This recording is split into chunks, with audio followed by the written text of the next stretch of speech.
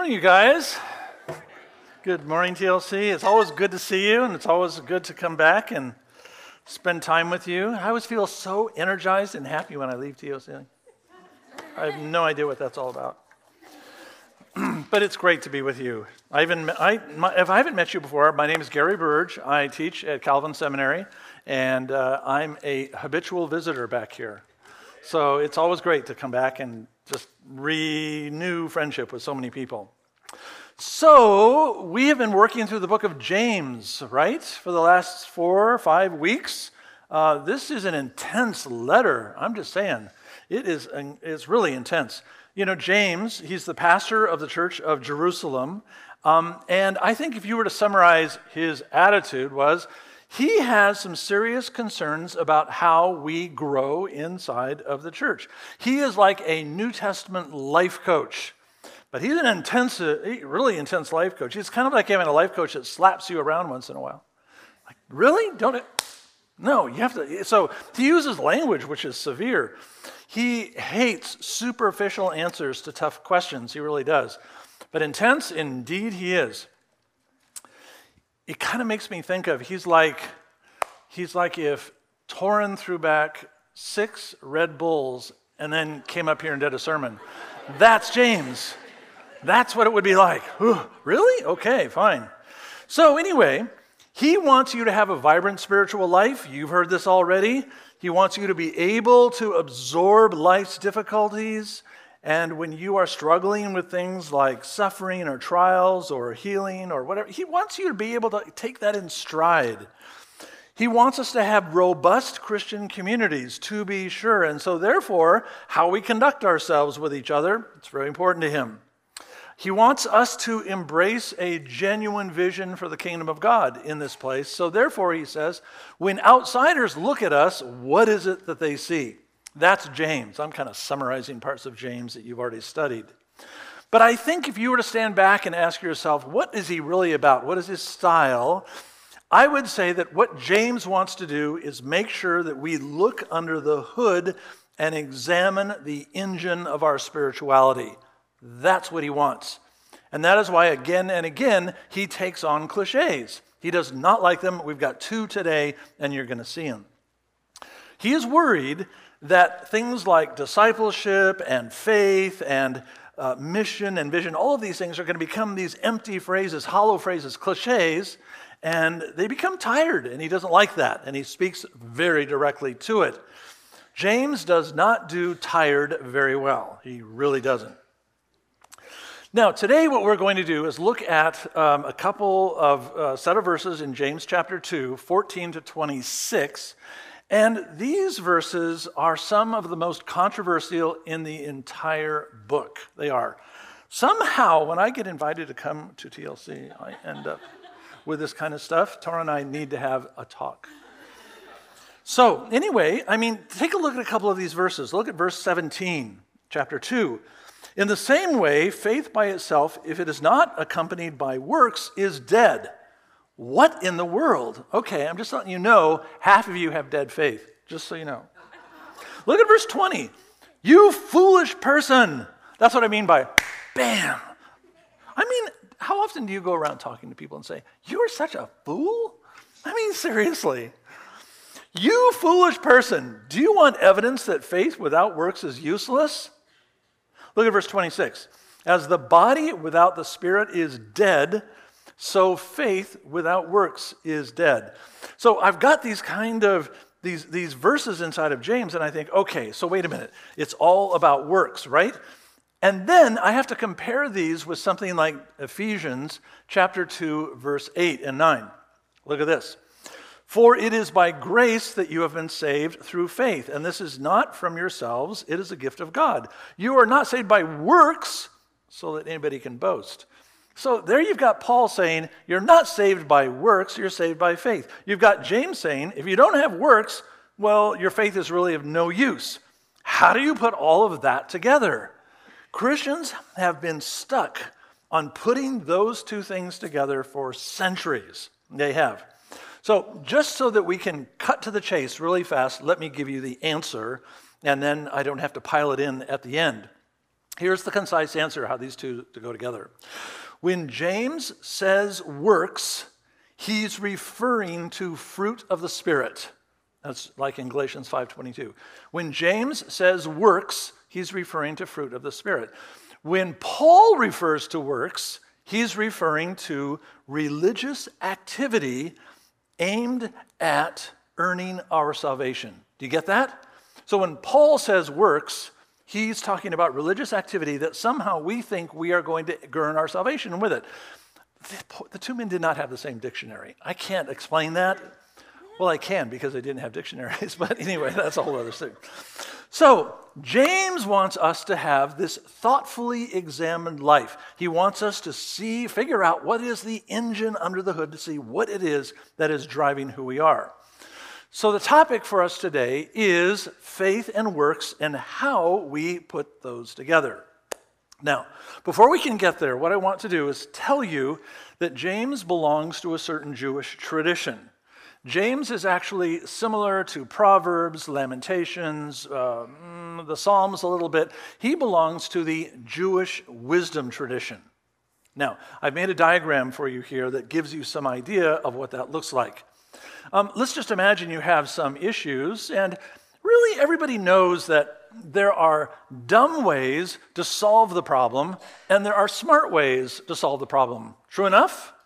And nobody really thinks much about it. You just think, oh, here's a problem. Well, that didn't work. Let's try that. No.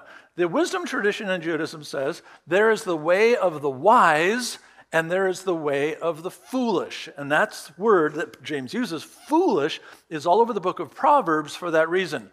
The fool takes a path that leads to loss and eventually death. The wise will take a path that leads to life and it leads to success. All right. Let me just give you an illustration. We do this all the time, but it's unconscious. Do you marry that guy or not? Okay. Let's flip a coin. Thumbs up, thumbs down. That's stupid. Let's put a picture of them to us on social media and let all my friends vote. And whichever way it goes, then we'll decide about the marriage. Well, yeah, they're stupid. Of course they are. Seriously, do you have any friends who've done similarly dumb things when they're trying to make decisions? Yes or no? You know it. Anyway, so no, the answer here is, of course, do you marry this guy? You just ask your dad. I'm just kidding. No, what you have to do is you have to have wide conversations. This is the wise person. You talk to those people who know you and that person the best, and you search deeply inside of yourself. You pray. That's the route of the wise. All right, I understand that. When I am being tested, if that's the issue, James already covered this one, how do I deal with that? Do I say to myself, oh my gosh, God is putting me on trial. I'm blaming God for what has just happened. I begin to isolate myself, and that leads to loss. That's the way of the fool if you find yourself being tested. On the other hand, the way of the wise is, really see that there's a blessing hidden in here. I just have to discover it. I hold on to God. I hold on to my community. I pray deeply, and that's the way of life. See how it goes? It's pretty simple, really. The way of the foolish, the way of the wise, this is all laid out there. If you're feeling discouraged and depressed, okay, what do you do with that? How do you get out of that? Go shopping. Spend money. Buy a new car. It lasts. Well, the trip to the mall lasts for about an hour. The car could last you about a week. But does it work? No, of course not. Distract yourself if you're really depressed. That's a good idea. Drink more. Well, I shouldn't have even said that. But anyway, that's horrible. That's stupid. It's foolish. If you're discouraged, pray. Talk to people who are close to you. Seek counsel. So we understand how these things work, and the wisdom tradition is really happy to say to you, you're a fool, or you're really wise. It's interesting that when you live inside of a community of people who are your church family like this, or if you're in a college or something and you have your network of friends, it doesn't take long to figure out who is wise and who's a fool. Am I right about that? Think about that for a moment. You really have an idea. Who is it that makes destructive decisions again and again? And who seems to be the person that you want to go to for counsel? All right, so what we have then is this framework which is called Jewish wisdom, and James is now going to speak into it with a very particular case. So let's look at verse 14 of chapter 2, and here we can see a case study. If you have a New Testament in front of you, go ahead. You might like to look back and forth at some of these. So 2:14, what good is it, my brothers and sisters, if someone claims to have faith but has no deeds? Now the word deeds right there is actually the same as the word works. And he says works, works, works, ergon in Greek. Works, works, works. When you translate the New Testament, it becomes a problem because when you've got the repetition of the same noun again and again and again, what do you think translators want to do? They want to start putting in synonyms. But then you don't see that he's pounding. He's pounding at you here. If someone claims to have faith but has no works, can such faith save them? Suppose a brother or sister is without clothes and daily food. If one of you says to them, go in peace, keep warm, well fed, but doesn't do anything to help their physical needs, what good is it? In the same way, faith by itself is not, if it's not accompanied by works, action, works, is dead. Now, okay, so here's the case study. Here's the setup for this thing. So imagine you're going through life, and inside of the real world, you are confronted with a real need of some kind. But all you've got inside of your life is religious language. And so therefore, someone comes to you within, you say, oh, good, I will pray for you. How many times have I heard that? I will pray for you. Oh, that's nice. I guess that's nice. Don't you see I'm dying right now? I will pray for you. God bless you. The language that is used here is all based on this notion of go in peace, which is a cliche inside of Hebrew and Arabic language. It is the word shalom. And shalom can be used for hello, goodbye, and all of this. In Arabic, it's masalama, salam. So therefore, if somebody comes to you, you just simply say, shalom, peace. But it doesn't, what does it really mean? It doesn't mean anything. It's an empty thing. What is that? It is a failure of true faith. It is dead faith. So I think James would probably say this person will never change the world. A person who behaves like that will never be able to represent Jesus effectively in this world. Okay, all right, so there's the setup. There is somebody with need that comes your way, and you look at them and you just say, shalom. I'll pray for you. James says, forget it. Now, somebody has a defense. Now look at verse 18. Somebody will say, okay, I get what you're saying. Someone will say, you have faith, I have works. Show me your faith without works, and I will show you my faith by my works. You believe that there is one God? Good. Even the demons believe that, and they shudder. All right, now what some person does is they hear the first case study, and they say, all right, so I'm going to kill this one with a little cliche. Here's what it goes. It sounds weird, but here's how it looks. Look, I'm going to say to you, there are some people inside of this church whose natural temperament, whose personality is to really study the scriptures and to know things well and do theology. Other people might say, well, look, my real capacity is to pray in earnest and have this spiritual interior life, and it's really marvelous. And other people have the capacity to really take care of the poor and do all kinds of good works. So some people have the capacity for this, and some people don't have it all works out in the end. It all evens out. So James says, okay, so you're the guy, I guess, who knows all about the Bible, and you're just relying on somebody else to do everything else, and you think that is going to even out. James says, well, that's really good. So you become a theological specialist, and you're exactly like a demon. So the first thing he says, fools. Now he says, you're all demonic fools. This is great. How to lose friends. Okay, so therefore he says, okay, so if you just think that you're off the hook because you've got your own personal set of gifts, no, that's not going to work. Okay, go to the next section. so the next section begins at verse 20, and you can see that now James has a case study, all right? So he says in verse 20, "You foolish person," there it is again. I think he drank Red Bull just before he wrote this, but there it is. "You foolish person, do you not want evidence that faith without works is useless? Was not our father Abraham considered righteous for what he did when he offered his son Isaac on the altar? You see that faith and his actions were working together, and his faith was made complete by what he did. And the scriptures were fulfilled that said Abraham believed God and it was credited to him as righteousness. He was called God's friend. You see that a person is considered righteous by what they do and not by faith alone."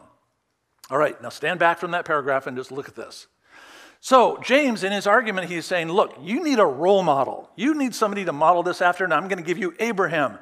First of all, Abraham is a gigantic personality in Judaism. He is the great patriarch of our entire tribe. If you reach for Abraham as your model, you're reaching for the very, very top. In Jesus' day, when Romans and Greeks talked to Jews and they said, "Abraham, who's this Abraham guy?" Jews would actually say this. We have it in writing. They compared, so a Roman would get it. We have Abraham. He's like your Hercules. It's really weird. I mean, Hercules, I know what he looks like because we have lots of mosaics about Hercules, but Abraham, he just kind of long beard, kind of thin. Anyway, so he's our Abraham Hercules. He's this great figure. So as soon as James says, well, Abraham has the model for us. Now, you remember what happened in Abraham's life. Abraham believed God when God created a relationship with him, and then Abraham demonstrated his faith by what he did. He took Isaac, his son, up onto a hill, and there was that near sacrifice that God interrupted. So therefore, faith activated something inside of Abraham. Faith comes alive when we do something with faith. Faith will change you when it gets legs and starts to move. Now, there are some very cool words inside of here that I want to point to you. Look at verse 22. He says, you see, faith and his actions were working together. I said to you, the Greek word for works is ergon. Do you mind if I give you some nerdy Greek words? Ergon, okay? Ergon. That means to work, okay? The word right here is only one word in Greek. It is soon ergon. Go ahead, say that with me. It is soon ergon. So tattoo worthy. Anyway, so soon ergon, whenever in English you have an S-Y-N at the beginning of a word, right? That is actually from the Greek, S-U-N. And that is a prefix, which means doing something together. So soon ergon means to work together. We get the word synergy from it. Is that cool or what? I dare you to explain that to somebody later today. Anyway, synergy comes from the word circuit. So therefore, he says, when faith and works are together, you have synergy. You have, another translation, you have collaboration. You have something happening together which makes your faith complete. Nice. That's what he says in verse 22. Okay. All right, so there's Abraham. He has demonstrated that his faith had legs, and it moved in a constructive direction.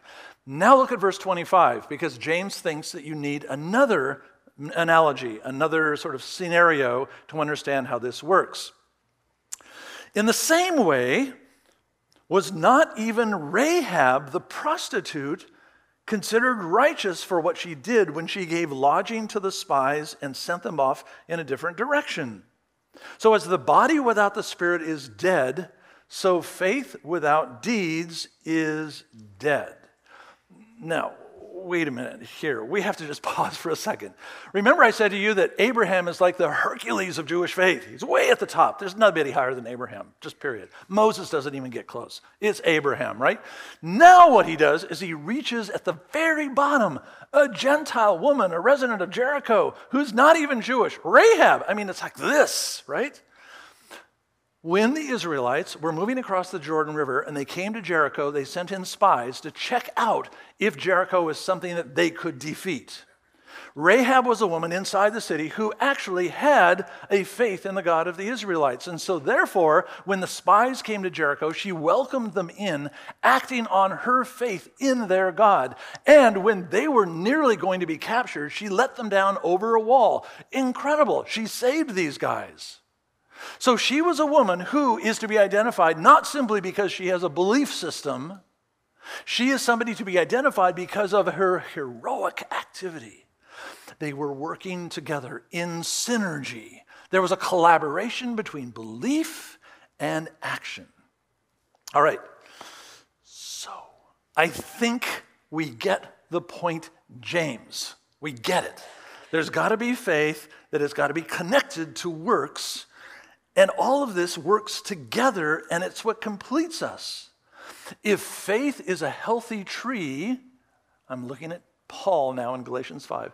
If faith is a healthy tree always produces fruit. Exactly. And that's what James wants us to see. Now, I think James has got some other things in his mind. Actually, I think he has some very big pastoral concerns. And let me go off on a tangent for a bit. James is worried about something. He's worried about a condition of heart that will harm us. It's a condition of heart that has been around for a very, very long time. And that's what you and I need to explore. But let me back into it just a little bit, and I think you'll get the idea pretty quick. Do you think that your temperament shapes or affects your spirituality? Yes or no? I think so. My temperament definitely shapes my personality, and there are lots of personalities out there, lots of temperaments, and so therefore I expect there are different spiritualities. So lots of temperaments, lots of spiritualities, okay. So therefore I should expect there are people with real differences here, and they will approach this issue differently. Now, in order for me to explain this to you, I'm going to do something I normally never do. I'm going to tell you something about my own personal story. So who was I in junior high school and high school? I would have been that kid with that report card that his siblings didn't exactly like. When teachers handed back my homework in class, they smiled at me. Did they smile at you? Just wondering. When I was in high school, I took AP everything just for fun. German, of course, why not? It's cool. Latin, nice, let's try that. Calculus, why not? Let's do it. I was a massive nerd, such a nerd. I read National Geographic when I was 10 years old, and it wasn't just for the photographs. My native asset when I was younger was reason. It was all about argument, debate, ideas. I liked it because I was successful at it, and you repeat the stuff you're good at. True enough? That was me. It was just crazy. So I became, as I was younger, high school, college, all of that, increasingly confident and increasingly annoying. What do you do with these people? You send them to grad school.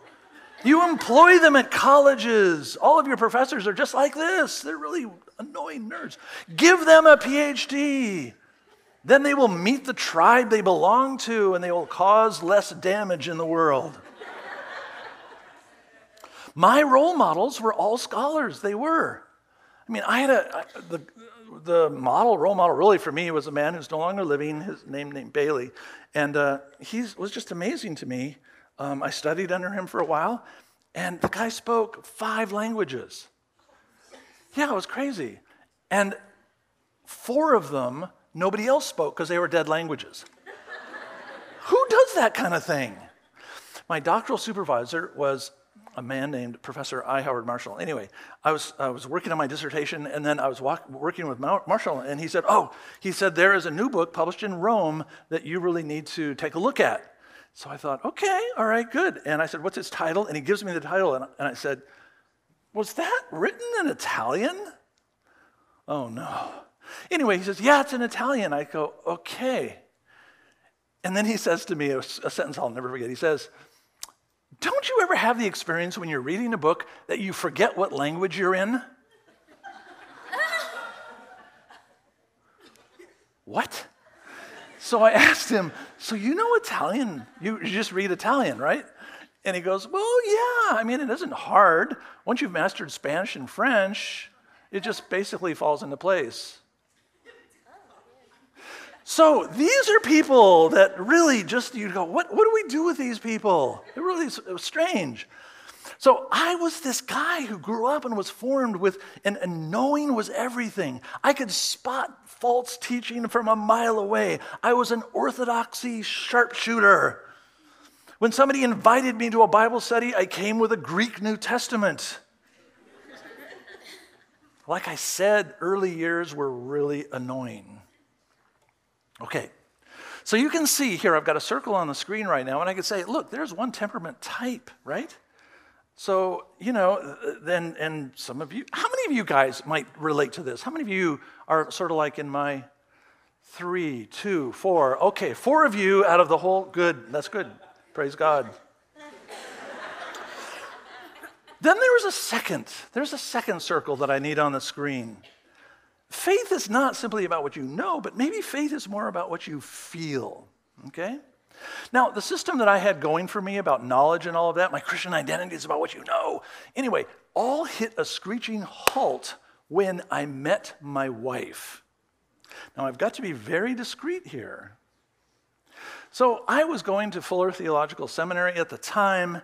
Right next to Fuller was this really big church, and it had this fellowship group that had about 200 or 300 people in it, and they were all out of college and single, and of course every smart guy went there for fellowship. Anyway, that's how it worked.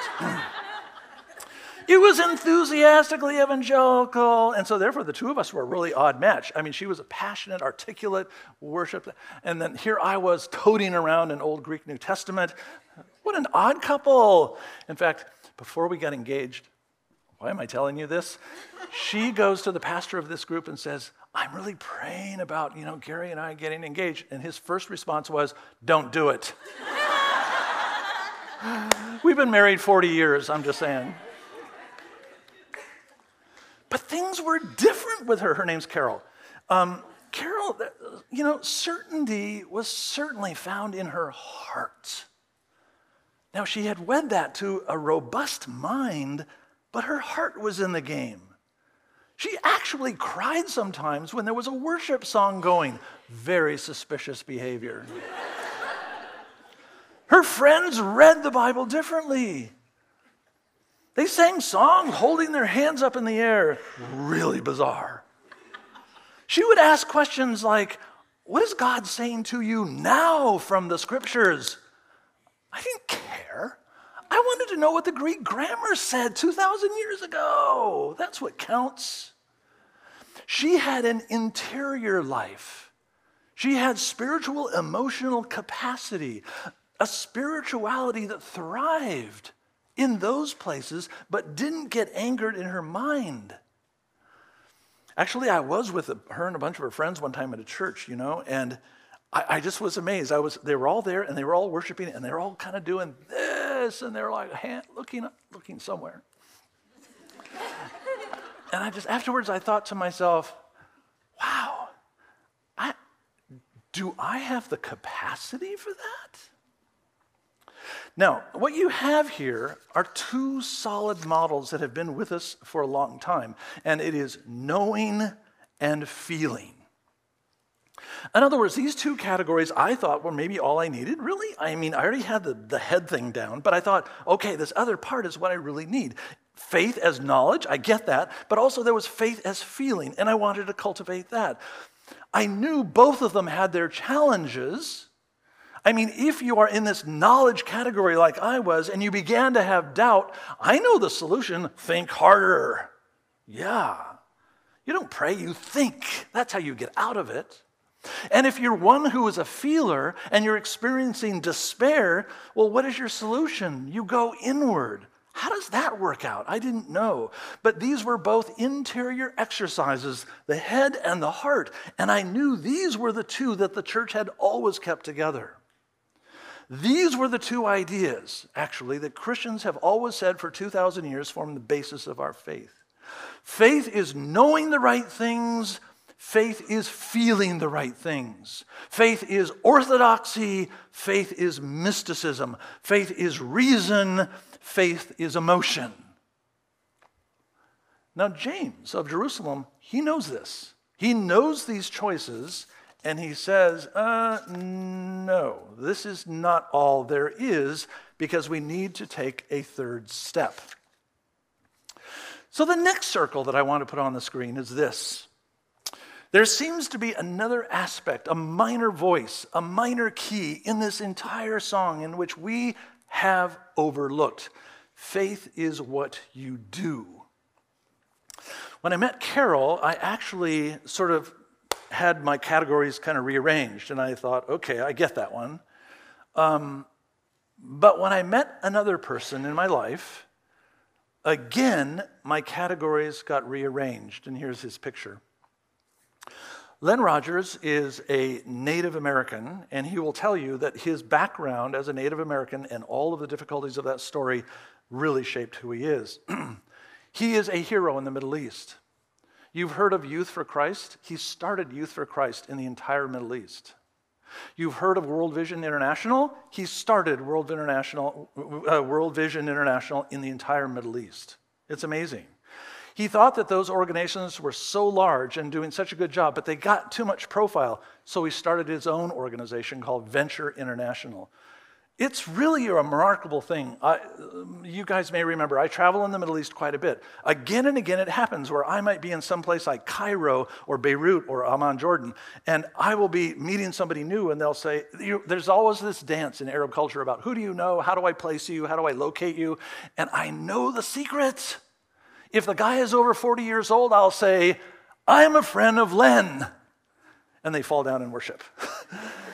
Len shaped people's lives. Egypt, Libya, Palestine, Jordan, Syria, Lebanon, Iraq.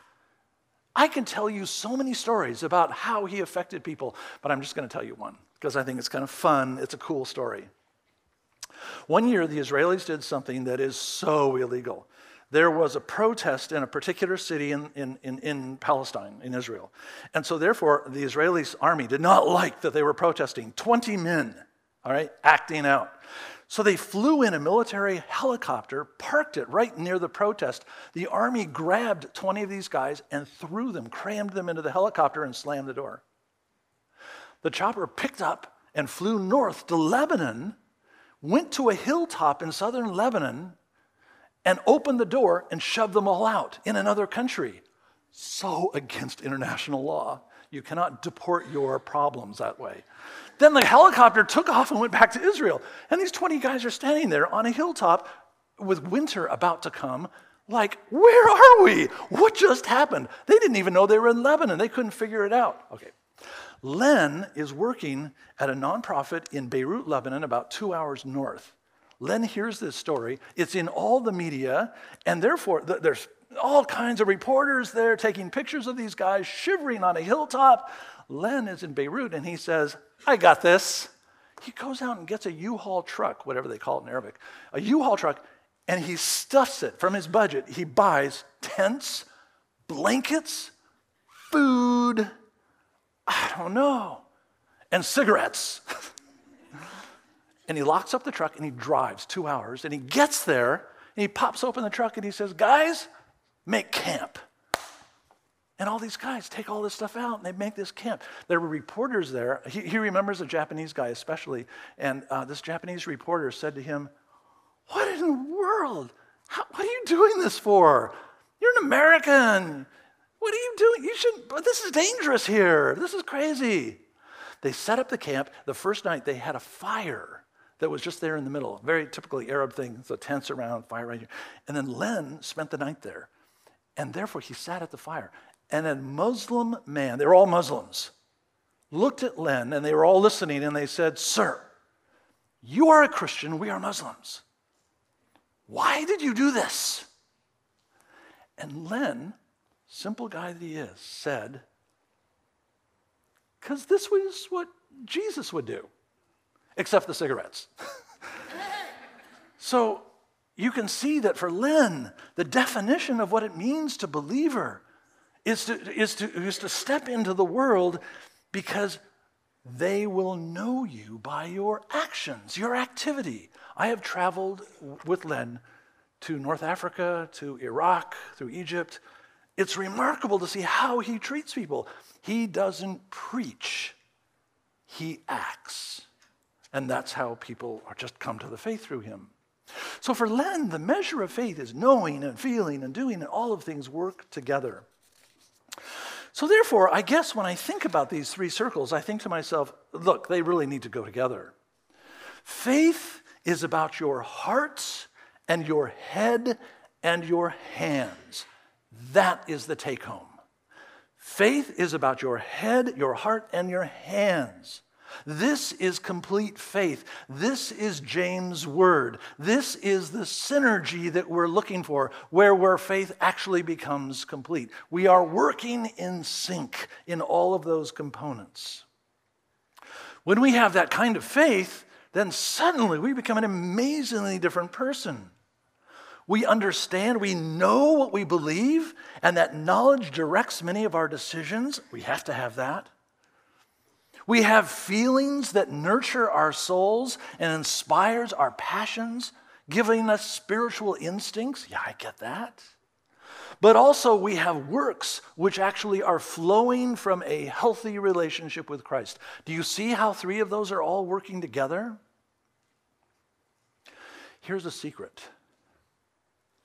If you are a person who is feeling discouraged, or you are a person who is experiencing doubt, flee to activity, to action, to Christian charity, and it will be you'll be amazed how it's going to help you. So when James says that faith without works is dead, what he is saying here is he's saying, check out your own spiritual personality. Without all three of these, you will be spiritually handicapped. So therefore, when a little opportunity, if this is something you have not really thought about much, take a baby step. When we talk about this cleanup in a week over at Ken O'Shea, show up. Show up, not because you're going to have fun with your friends, but instead show up because you are deciding, I'm doing this in the name of Christ. If you're thinking about maybe helping out with Thanksgiving at that other opportunity, do it. Do it as a spiritual exercise because maybe you need to cultivate that one aspect of your life. So my only question for you, let's go back to the three circles if we could. My only question to you is this: where are you inside of this diagram? Where are your natural inclinations? Now, I'll tell you myself, it's pretty simple. I've already told you I'm a stupid nerd from way back. Okay, I got that, all right? But here's the thing you probably don't know about me, that I am an activist. I really am, I'm an activist. I can't wait to get arrested someday. Anyway, that's just instinctive for me. It's just I've been involved in demonstrations and I've had tear gas shot at me, the whole bang. It's really fun. Anyway, so that's me. That's the feeling side, not so much. So I look at this Venn diagram and I say to myself, where do I need to grow? Undoubtedly in the emotional experience, the deeper spiritual interior experience of encountering God. So my simple question for you is this: are you growing? Are you growing? And do you know how to grow with intention?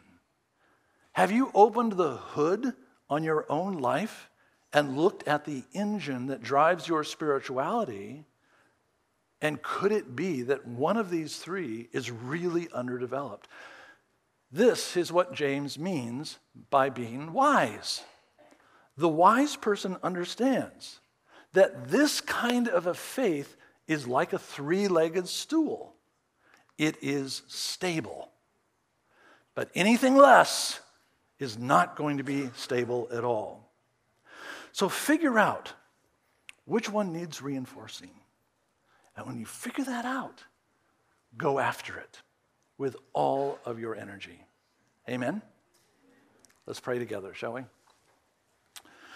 Lord God, we do thank you for James and the bold honesty that he brings into his letter. And we pray, Lord, that you would help us to cultivate a faith anchored to a three-legged stool. Father, we want to be people who know you well, who can feel you inside of our worship, but also who know how to take our faith on the road. Lord, make us wise, make us strong. All for your glory. In Christ's name we pray. Amen.